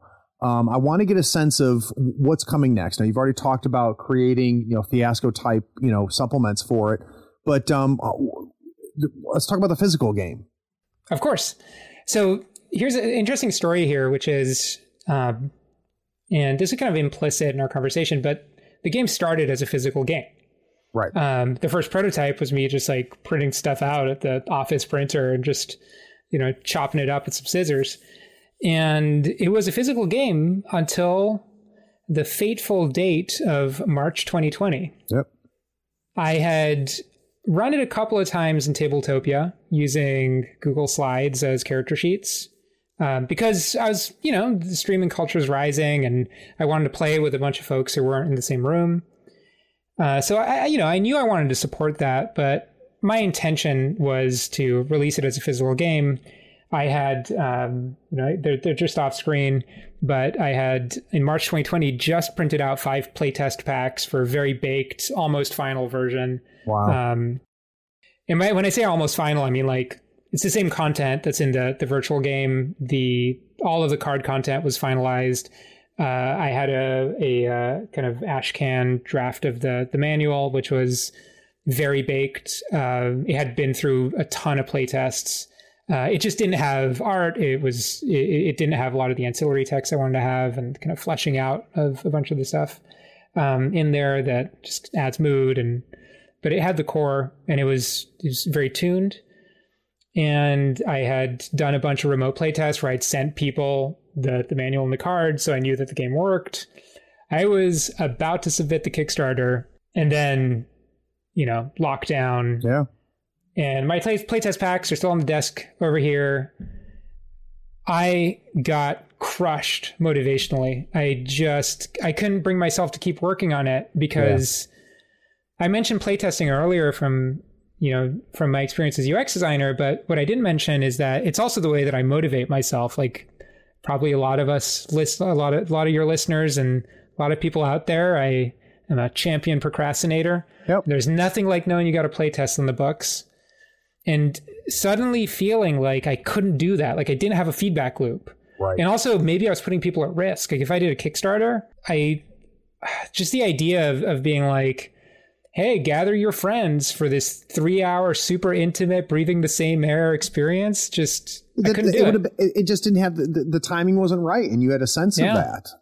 So at what point, Raph, did you dig yourself up from that and say, you know what, I'm going to make a digital version of this?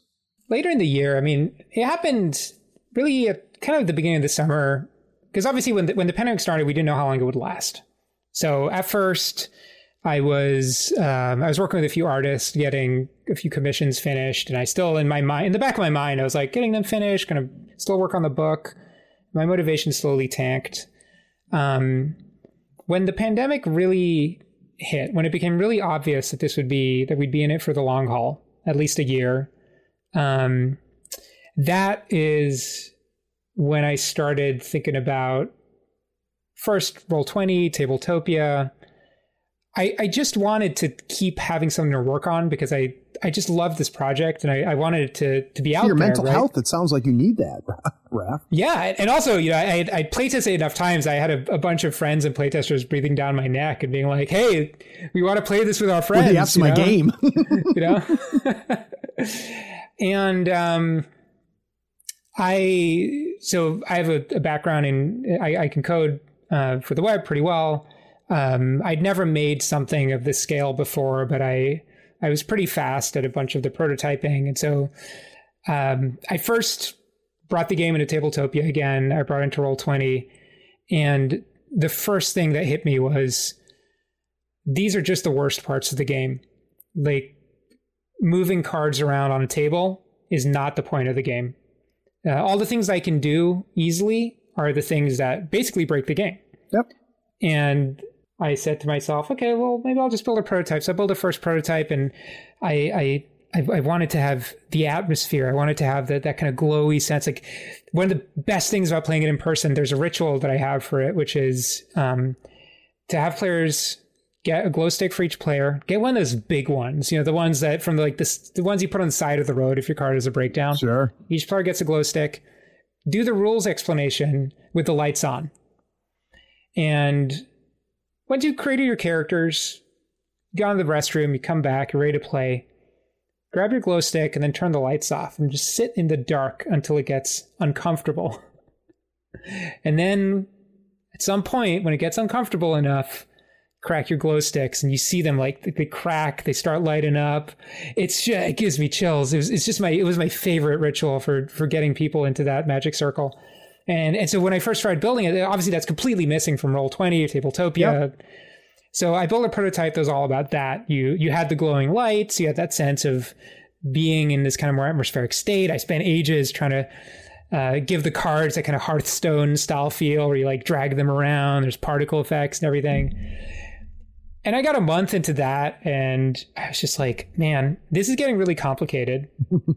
And two, again, I have spent a ton of time building all the stuff that's not good about the game. Because in a very literal sense, you've got your decks on the table, you got the spiral of cards. If I give you the freeform ability to just move cards around the table, literally all you can do with that is mess up the game. It's F it up. Yeah. The cards are just a means to an end. They're a way of structuring the information. So it was about that time, maybe that was July, August. Randy, as you can see, Randy's a really close collaborator of mine. So, he was working on StorySynth, and he was building it in a web technology called Vue.js, which is really lovely, really easy to learn. If you need to have a little bit of a background in JavaScript and HTML and CSS, but it's probably the easiest framework out there. And I was seeing the stuff that he was doing, and he was walking me through how he'd built that first prototype of StorySynth. And I said to myself, this pandemic's not going anywhere. This would be a cool project. I need stuff to do. I'm just stuck at home. And I decided to embark on this challenge. And the challenge I set myself was make a game that runs itself, that teaches itself, and that uses all these web technologies to build in all the scaffolding so that at any point, my dream for the game is literally anytime you're stuck, there's something in it that can help you, which is, again, all things that virtual tabletops are not optimizing for. They're optimizing for being generic platforms that are basically replicating what's happening on the tabletop without adding that next layer yet. I say yet because I see a lot of people doing cool stuff here. Yeah, it's interesting what's happening with the technologies there. So for my code monkeys out there, what is the digital version built off of? It's built in the front end is Vue.js, okay. And which for if y'all are slightly technical, it's a little bit like React. It's a framework for putting together a fairly complicated website that has interactivity and can have a lot of moving parts. And then the back end is built on a wonderful technology called Firebase, which is a real-time database that lets you easily share state amongst a bunch of different people in different places. Nice. So, for example, it's the source of truth for the whole game. It's your collaborative multiplayer cursors that you might know from, say, Google Docs. Mm-hmm. That's where all of that is happening and being synced across all the players. Got it. So has the possibility of the Kickstarter reignited now that we're hinting at potentially being post-pandemic?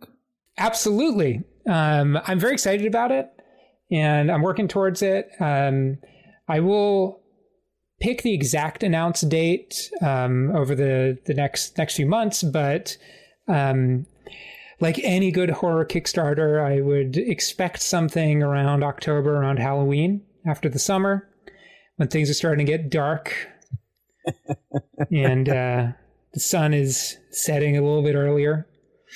And my plan is to keep improving the digital version because there's so many cool things that I am going to bring to it. Really just for the fun of it. People are playing it. I'm getting feedback, and I want to keep making the experience better, more polished. Like, I'm hoping that it can be just an amazing entry point for someone who just wants a really guided experience into storytelling games. Like, I really want to push the boundaries and explore just how much scaffolding and education and facilitation a game can do for itself. And the other thing is, I want to explore this idea of content packs, of giving people a guided experience. And I'm hoping that the digital version can be a way of playtesting that for what do I put in the physical version. Yep. So expect a Kickstarter, hopefully around October. Don't hold me to that. It's going to be very cool, very atmospheric. One of the things that I have been contemplating, and I purposely have not done this till I talk to you, is I have considered, I've got a Twitch channel, YouTube channel. I've got, I don't know, about 15 cast members that I work with, right, on various different games. One of the things I considered doing is, without a whole lot of run-up, just picking 3 other ones, and the 4 of us live stream, hop on the zone, and let's try this frickin' thing out.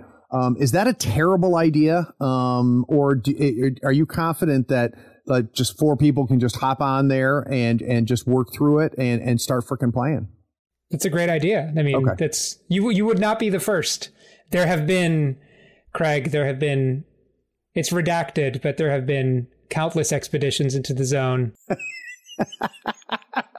No one's made it out yet so far, but yeah, I mean, you wouldn't be the first. There's been a few streams already, and one of the coolest things about this was one of the big challenges of launching a game in this pandemic in the virtual world was, what does it mean to launch something, right? When it's just, what do I do? I'm just kind of turning this website on and saying, hey, please come to my website. Go on a stupid podcast.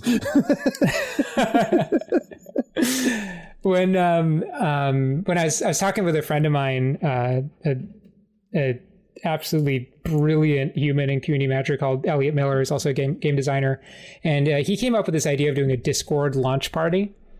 Interesting.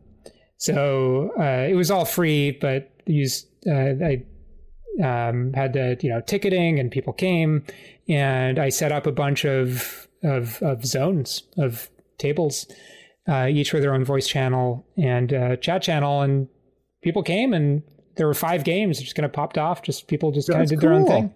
I was just wandering around watching people tell weird stories, but it's that was the goal. People come, they play, and it just kind of works. And as far as voice and video, that's something you have to bring with you to the site? Yep. Use Zoom or Google Meet, or there's a million ways to do it. So yeah.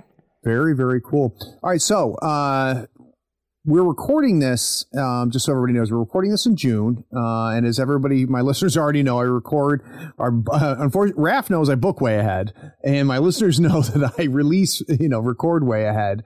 So it's very possible when you're listening to this that we're approaching, or there might be some announcements that have already happened.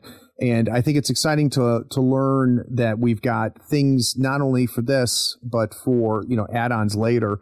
Now, in your mind, you may not be able to answer this, Raph, or you may not want to, which is fine. Is the Kickstarter going to be just for the physical product, or is it going to be Kickstarter for the digital, or like in your mind? And again, you may not know the answer to this. What do I get if I back a Kickstarter? What are my options? Do you have a sense of that yet? Yeah, I've given it a lot of thought, and for me, the digital version will always be free. It's a true labor of love for me. It's also a way that I can introduce people to the game. It's a way for me to explore kind of new frontiers. And the physical version, people have asked, how do we support you? And I say to them, there'll be a day. There'll be a day when you get the Kickstarter, get a copy, because I think the two experiences are very complementary. And look, I love playing games, whether it's digital or whether it's around the tabletop. The thing that's most exciting to me, and this is, as a UX designer, thinking about how do you take something like a physical tabletop and think like really deeply about what are the things that make it awesome, and what's happening there. Yeah. What's happening? What's the stuff that's happening that's not obvious, that's happening, that's invisible, but it's what makes up, it's the material of the experience. How do I take that and replicate it? I mean, that challenge is, oh my God, you can tell how excited I get about it. And so it's kind of my playground. And that's cool. I also really, really want to support folks who are, they're playing remotely. They're not around the table, But I will tell you, Raph, it makes me excited to know, because one of the things that I enjoy doing is I have twice a year, I have a group of people that go camping, and we have Camping for Gamers, we call it. And it would bum me out if I got on here and started playing the Zone. It was like, this is cool as hell, but we can't play at the campsite. But it sounds like that problem might be solved. It will. And look, I can't replicate exactly the same kind of scaffolding in the paper version as I can the digital version, obviously. Sure. But it's really designed to guide you through the experience in almost exactly the same way. And in fact, one of the things that made it possible to build it out so quickly was actually having something that was really thoroughly play tested. It would have been a nightmare to figure out the game and build the game at the same time, because it would just been a total mess. Because on paper, you change a few words, but if you're needing to change game mechanics in a digital version of a game, it's can be a ton of work. So is it possible for you to, obviously you're not going to have the voice and video of the story, but is it possible for you to go and look at games that were played? I can see the final mission report. Got it. This was something that was pretty important to me, was exactly what you're saying, right? You put this thing out there and you kind of want two things to happen. One of them is, as a game designer, it feels nice to know, hey, is anyone playing this thing? And as a player, and I think this is actually some of the potential of digital games, it's really neat to have an artifact that you've created by playing the game. So after you play the game, there's a kind of a URL you can go to, and it's just the report, and it shows you a map. It's got literally a report of, here was it's a frame story. I totally stole this from Annihilation, but it's the report of the interview of the survivor, or that's cool, whatever they dude. are. And it's like, you went into what was your phobia? What was your obsession? How did it go? What was your final wish? And then it has a report on when all the players died. That's cool. So it's actually really fun to go and look at those and to see people sharing those on Twitter. And there's also a link to a forum you can give me feedback. And so I've literally got dozens of people who've been kind enough. And one of the things in the feedback forum is I asked them things like, hey, what was a cool mutation that happened? And I have just a bunch of really weird little microfiction from these just amazingly creative players who come into the game. So obviously, for those listening, if you scroll down right now and look at the show notes, you're going to see a link so that you can go play the Zone, which I know you're excited to after listening to here. But Raph, if people want more Raph, where else can they go? Go to laughingkaiju.com. The Zone is my labor of love, my big project, but I also love making weird small LARPs and RPGs. So I've got a bunch of other small stuff there, smaller stuff. And you can find me on Twitter at Rafdamiko, where I tweet about mostly just kind of design stuff, game stuff, weird horror stuff, and just whatever else comes to mind. Chaotic stream of Raf. Last question for you. And it can't be a Morningstar game, and it can't be a Raf game. I want to know, what game are you excited about right now? Is there something that you've been playing or dying to play that has got you pretty stoked? Oh, man. Let me think for a second, because there are so many cool things. So it's really around. weird for those of you listening. He just turned all the lights off and he's hitting a glow stick. So I don't know what the hell's going on right now. I am, and I am just going to be a total cliche right here, but I am super, super excited for Campfire, which by the time you are listening to this will have finished its Kickstarter. I'm not familiar with Campfire. What's Campfire? Yeah, Campfire is it's a game by World Champ Games. It's it's kind of a weird Tales from the Crypt type generator of strange, bizarre horror stories. It's just so completely up my alley that I can't wait to play with it. It's got like cool play mat and cards and coins and stuff like that. I'm pretty excited. There's a game called Spindle Wheel, which has been in development for a really long time, and it's very inspired by tarot, in that you have these cards, each with very evocative words and themes. Each card has like a top and a bottom. You can flip it to get like a slightly different twist on it. Interesting. And it guides you through storytelling by giving you different layouts. So you might take a certain set of cards and put them in a cross, or put them in a pyramid, or, you know, in a line. And it's very kind of slightly abstract, slightly hackable. It asks a little bit more of players, in that it's not very literal. It's very kind of one step removed. You're almost divining the story, but it's a really, really interesting space. I think that is interesting. I cannot wait to get my hands on it. It's been in very open development for quite a while. Very cool. There's so many other games. Like I just had to, when you asked the question, I had to pull up my notes of like, I just have a notes document with a bunch of games that I want to play, and it's overwhelming, man. I mean, I've had several conversations now about this. I mean, there are so many freaking good games, and I've talked to several designers, and one of the things that I often ask some of the designers is, you know, what concerns you? And something that's emerging now that I'm, 20 some odd interviews in, talking to game designers, one of the things that is starting to pop up more and more, and people are like, I'm concerned that there's a lot of great games that aren't getting played. There's a lot of, and it's a weird concern when you think about it, but it is just a deluge of it. I had Steve Jackson on the show, and, Steve Jackson talked about, there's a trash pile of really great games, and there's shelves of games that people have played once, and these games deserve to be played more. And it's a weird spot to be in. It's an astonishing place for the community to be in.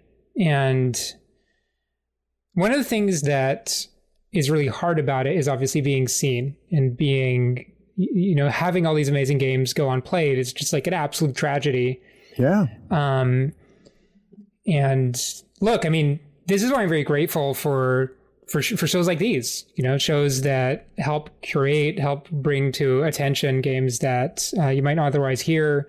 For actual plays, like, oh my God, heart goes out to all the actual play folks. Like, I know how much work it is to put together a stream.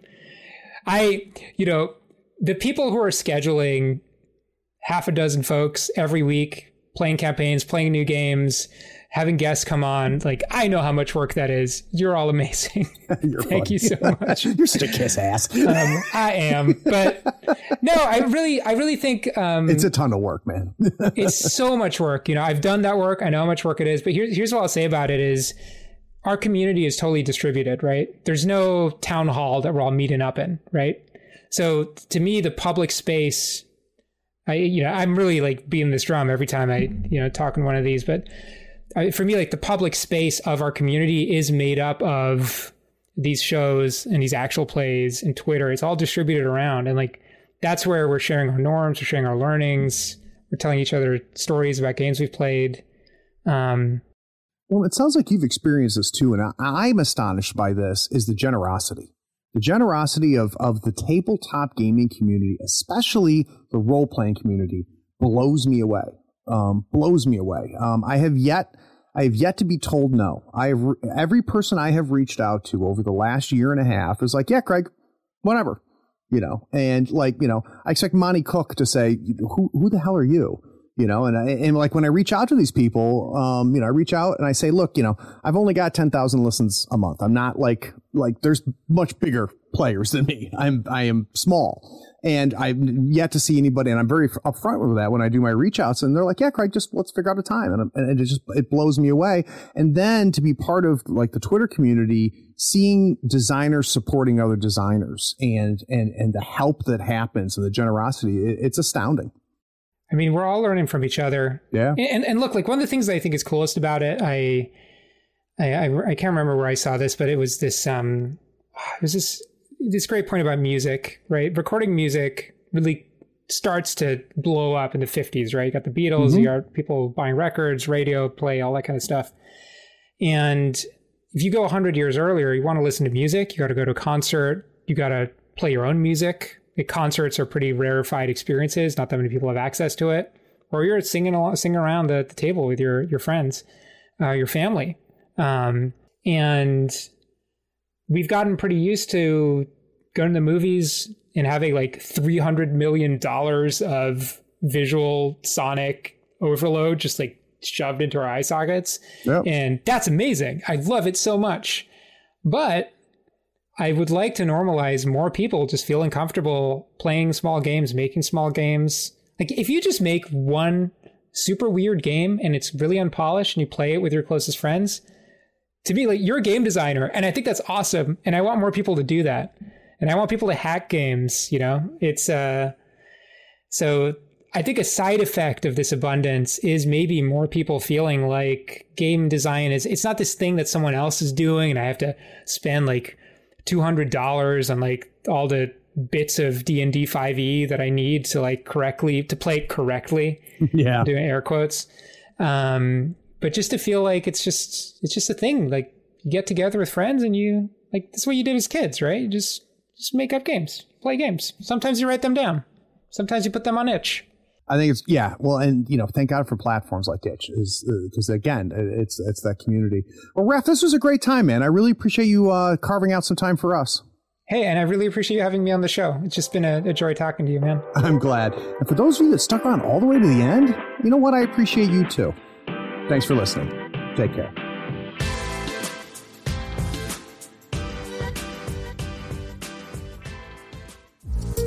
We hope you enjoyed this episode. Subscribe to Tabletop Talk and share it with your friends. Check out our content on YouTube and Twitch. Follow us on Twitter and Facebook and stay updated on everything coming from Third Floor. All the links are in the show notes. Take care, floorheads.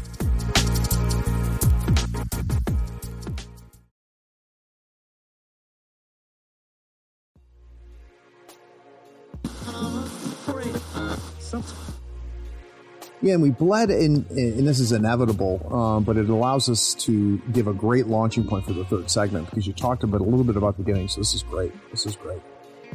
All right. Miniatures. You gonna make minis for it? God, that'd be pretty cool, wouldn't it? Let's see how the Kickstarter goes. It's a great way to up the cost.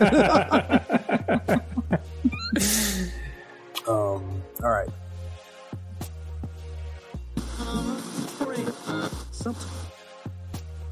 That was perfect, my friend. Thank you, sir. Yep. All right. So, things being promoted. Cool stuff. The idea here, what I'd like to do is before we get into the mechanics, which will be the next segment, and then we'll get into how you made, like the process of making your zone. What I want in this next segment is to really get an understanding of what it is. So don't worry about where it came from. Don't worry about, let's talk about the world. Let's talk about the feel, what some of the goals of the game are. And what we'll want to do is figure out if someone's listening and they can go, yeah, I think I could grok that. I think I could play that. Right. Good? And we'll talk about things like influences and where it came from later. Yep, that'll be all part of this. Exactly. Awesome. Yep. All right, cool.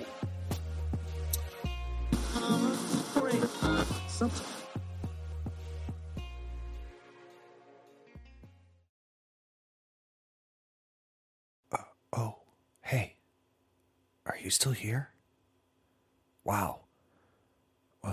Well, the episode is over, but if you're bored, why not go to patreon.com and support the show for as little as $1 a month?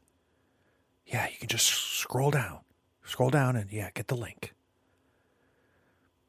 It's Patreon that makes this and all of our other content possible. Don't you want to join the other floorheads on the Patreon Discord? Anyway, thanks for sticking around. Take care.